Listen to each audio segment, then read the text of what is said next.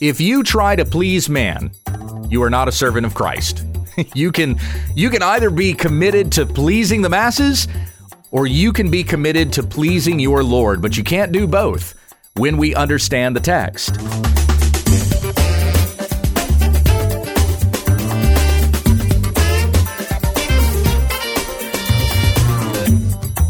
This is When We Understand the Text, studying God's Word to reach all the riches of full assurance in Christ.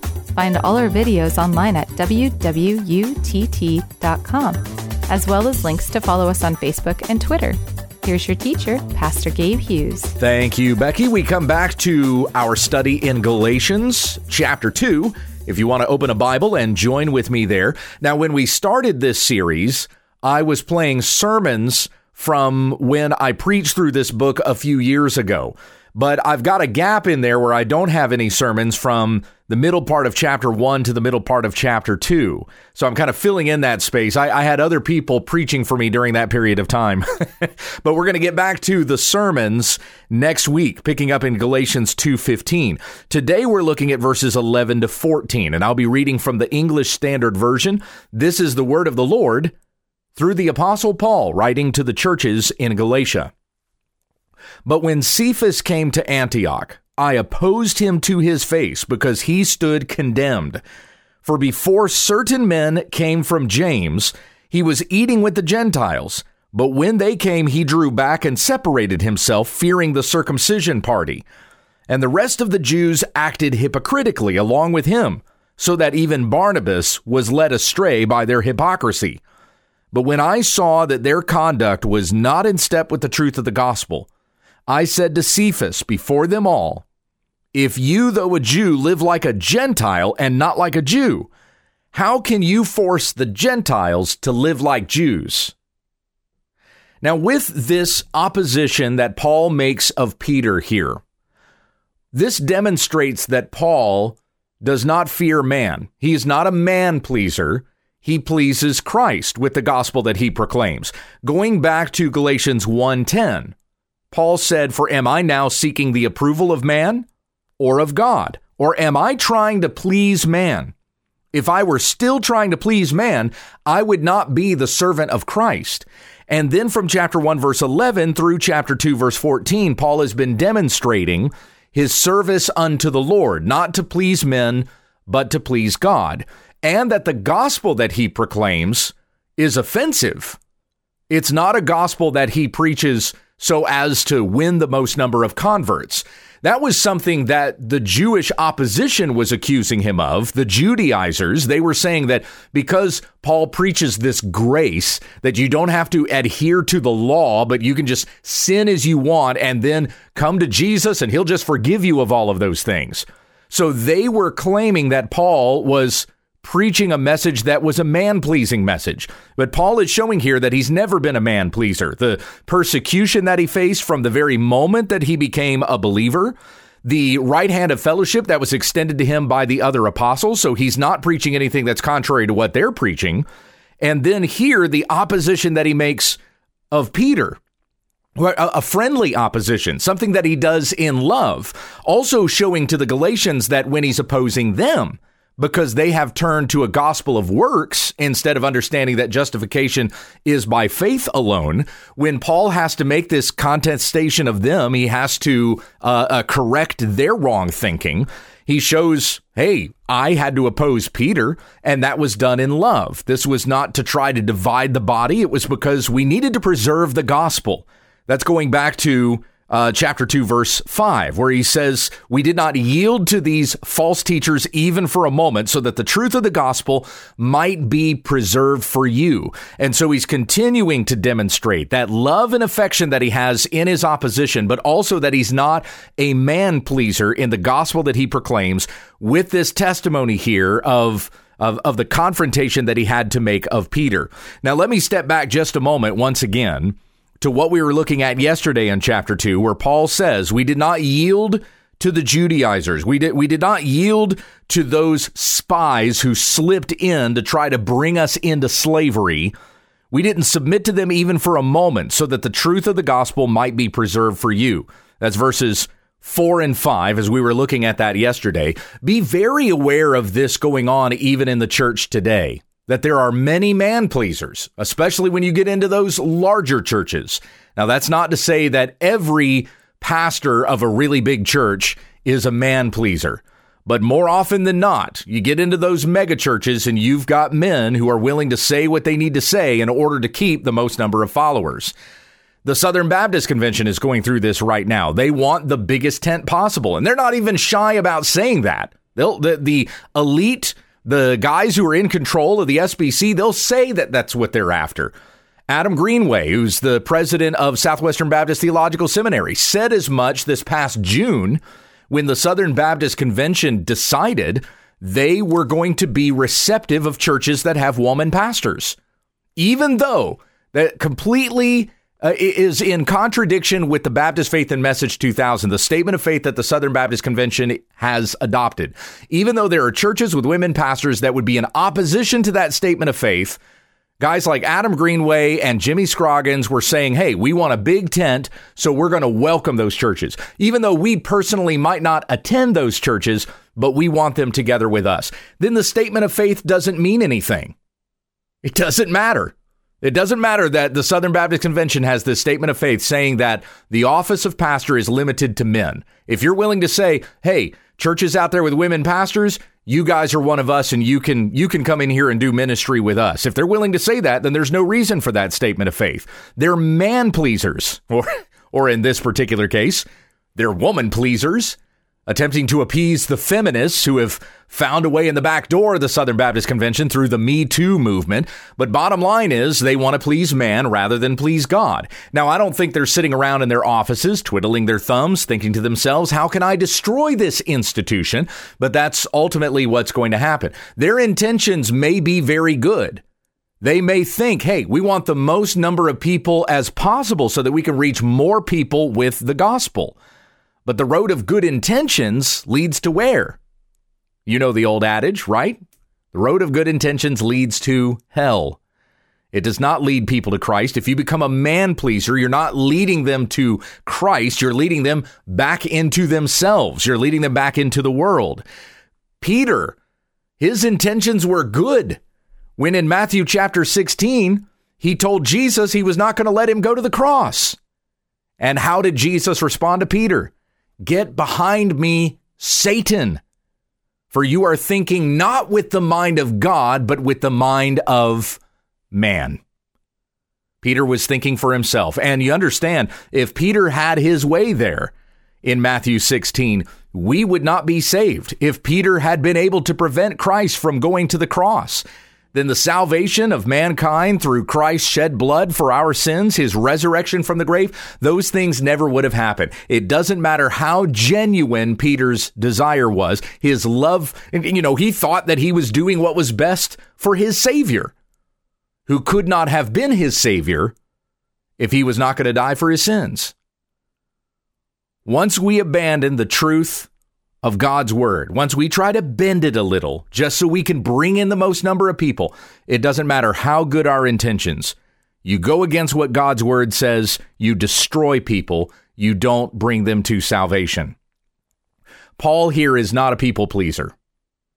He was not willing to bend even for a moment to those guys who were coming in and trying to enslave the people once again back to the law. You have to do all of these things in the law in order to be saved. Paul said, we did not yield to them even a little bit so that the truth of the gospel might be preserved for you. One of the things that we're seeing among many popular pastors today is that they will appease the left. You know what I mean by the left? We're talking like the cultural left, the political left, those, where you would find the LGBTQ movement, where you find the Me Too movement, Black Lives Matter, which is the social justice or the cultural Marxism movement, all that stuff that's going on there on the left. We don't want to stand in opposition to that. And speaking of some of these elite evangelical leaders, we don't want to express opposition and offend too many people, because then they won't come in to listen to the gospel. And so they'll try to appease them a little bit. They'll wade around in social justice light, in a little bit of LGBTQ stuff. There was a video that just came out earlier this week from a church, an Acts 29 church, part of the Acts 29 network, of which Matt Chandler is the president of. And the pastor of this church says, we need to lean into the rights of LGBTQ people, whatever that means. But it's appeasing language. It's trying to make it sound like to the sodomites, we don't want to turn you off too much. We don't want to look too bad in you guys' eyes. And so we'll give you a little bit to try to draw you in. Of course, that's not the way that's going to go. You bring the LGBTQ movement into your church is over. We've seen exactly what their agenda is. They don't want to know the truth. They just want to be perverts. And so you proclaim the gospel to them, and it's through the proclamation of the gospel, unapologetic, unashamed. You preach the gospel, and either it's going to penetrate their hearts, they're going to be convicted over their sin, they'll turn from it to Jesus Christ, or they'll hate you for it. That's the dichotomy. That's what it is that we see in the New Testament. Paul saying to the Corinthians, we preach Christ and him crucified, a stumbling block to Jews and folly to Gentiles.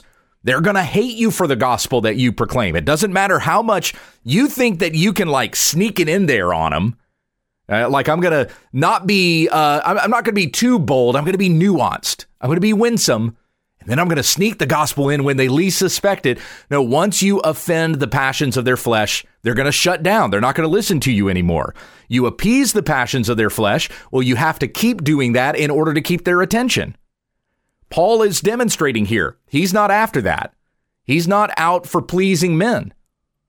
He is a servant of Christ. Am I seeking the approval of man, he says, or am I seeking the approval of God? Am I trying to please man? If I were still trying to please man, I wouldn't be a servant of Christ. You can't be a servant of Christ and please man. Going back to what we read in 2 Corinthians 6, 14 through 16, do not be unequally yoked with unbelievers. For what partnership have righteousness and lawlessness? Or what fellowship has light with darkness? Or what harmony has Christ with Belial? Or what has a believer in common with an unbeliever? Or what agreement has a sanctuary of God with idols? For we are a sanctuary of the living God. Just as God said, I will dwell in them and walk among them, and I will be their God, and they shall be my people. Therefore, come out from their midst and be separate, says the Lord, and do not touch what is unclean, and I will welcome you. And I will be a father to you, and you shall be sons and daughters to me, says the Lord Almighty. I kept reading on from there. That was 2 Corinthians 6, 14 to 18. But you understand here, you can please Christ or you can please man. You can be out to serve your Lord, or you can be out to appease the masses, but you can't do both. And so again, Paul in his testimony here saying that he was not a man pleaser, even to the point that he had to oppose Peter, who was like the head apostle.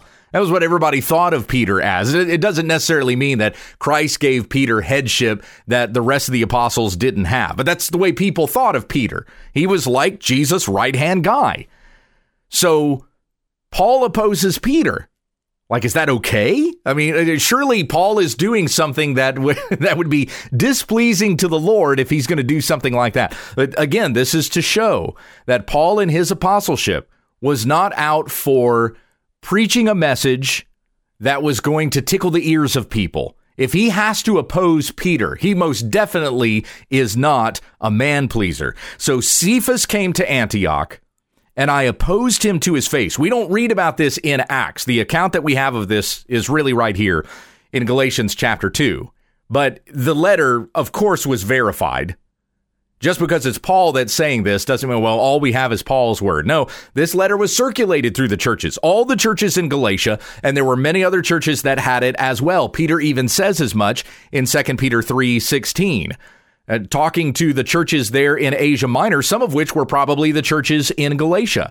And he says the letters of Paul are equated with Scripture. And Paul says things in them that are difficult for people to understand, which the ignorant and unstable twist to their own destruction. So all of this was verified. This is where we have this story. It's here in Galatians 2:11. Cephas came to Antioch, and I opposed him to his face because he stood condemned.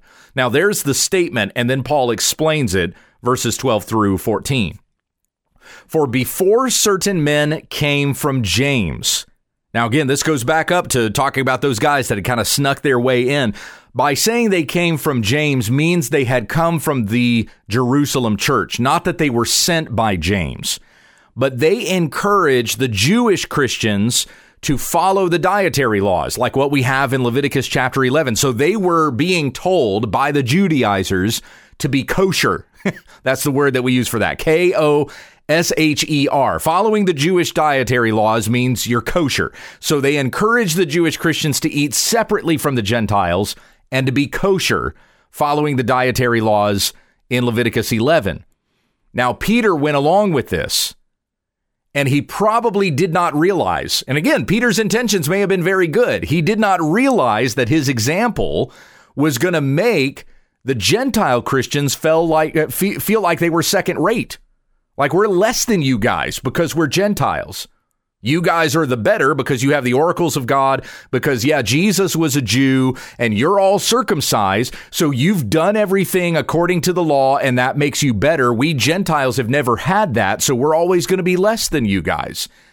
And so now the Gentiles feel condemned. And so in verse 13, I didn't finish verse 12. So Paul says, for before certain men came from James, he was eating with the Gentiles. Peter was eating with the Gentiles.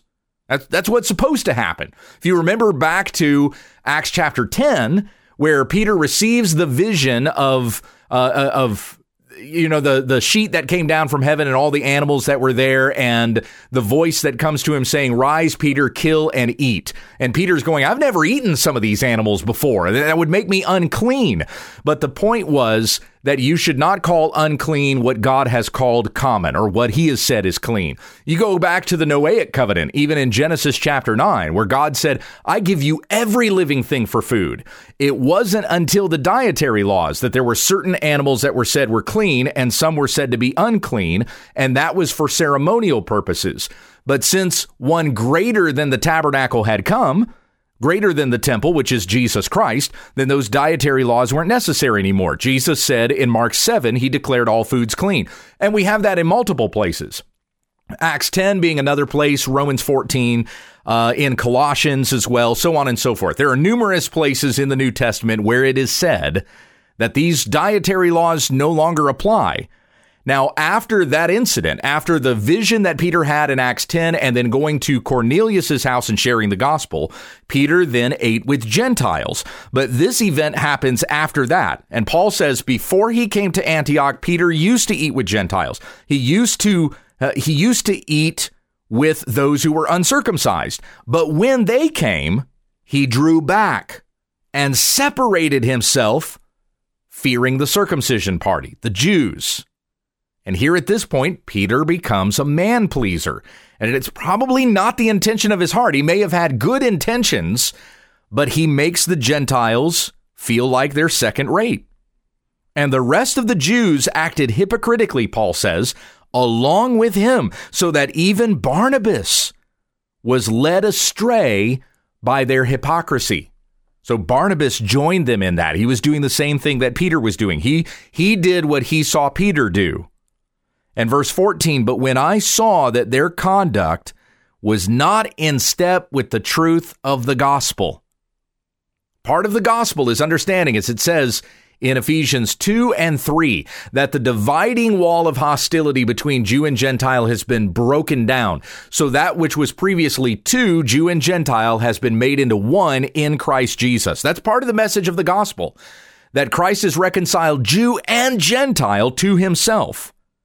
So Paul says, when I saw their conduct was not in step with the truth of the gospel, I said to Peter, before them all, if you, though a Jew, live like a Gentile and not like a Jew, and that's talking about the way that Peter had conducted himself before this incident here. You used to live like a Gentile. You used to eat with them.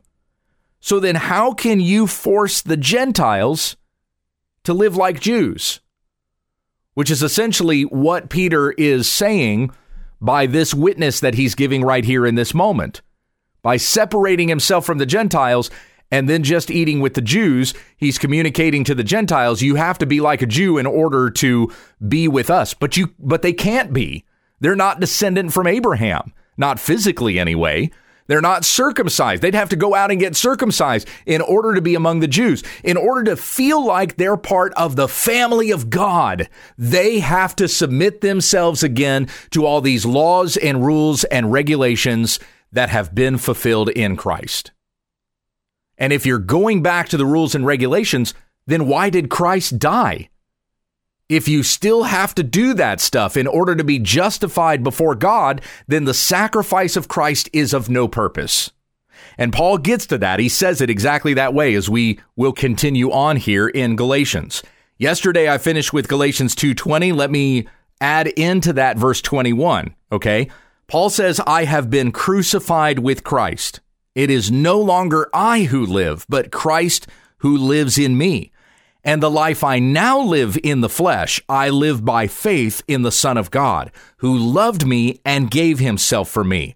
I do not nullify the grace of God, for if righteousness were through the law, then Christ died for no purpose. But righteousness is not by our keeping the law. Righteousness is through faith in Jesus Christ, who imputes his righteousness to us, so that we are clothed in his righteousness, and we are received by the Father, not by the works that we have done, but by what Christ has done on our behalf. And all the blessings of the Lord we receive by faith in Jesus. Amen. Let's stop there. We'll pick up with our study of Galatians next week. Heavenly Father, we thank you for this good word, that we would be reminded it is not by our works, it's not by what we do, that we come into fellowship with God, that we are justified or declared innocent of our sins, that we are given the righteousness of Christ. It is just by your grace. And by relying not on ourselves or trusting in our own abilities, but putting our faith and trust in Christ, you forgive us our sins and cleanse us from all unrighteousness, so that it is no longer I who live, but it is Christ who lives in me. Teach me to walk in his ways today as a son of God. We ask in Jesus' name, amen. This is When We Understand the Text with Pastor Gabe Hughes. There are lots of great Bible teaching programs on the web, and we thank you for selecting ours. But this is no replacement for regular fellowship with the church family. Find a good, gospel-teaching, Christ-centered church to worship with this weekend, and join us again tomorrow as we continue our Bible study when we understand the text.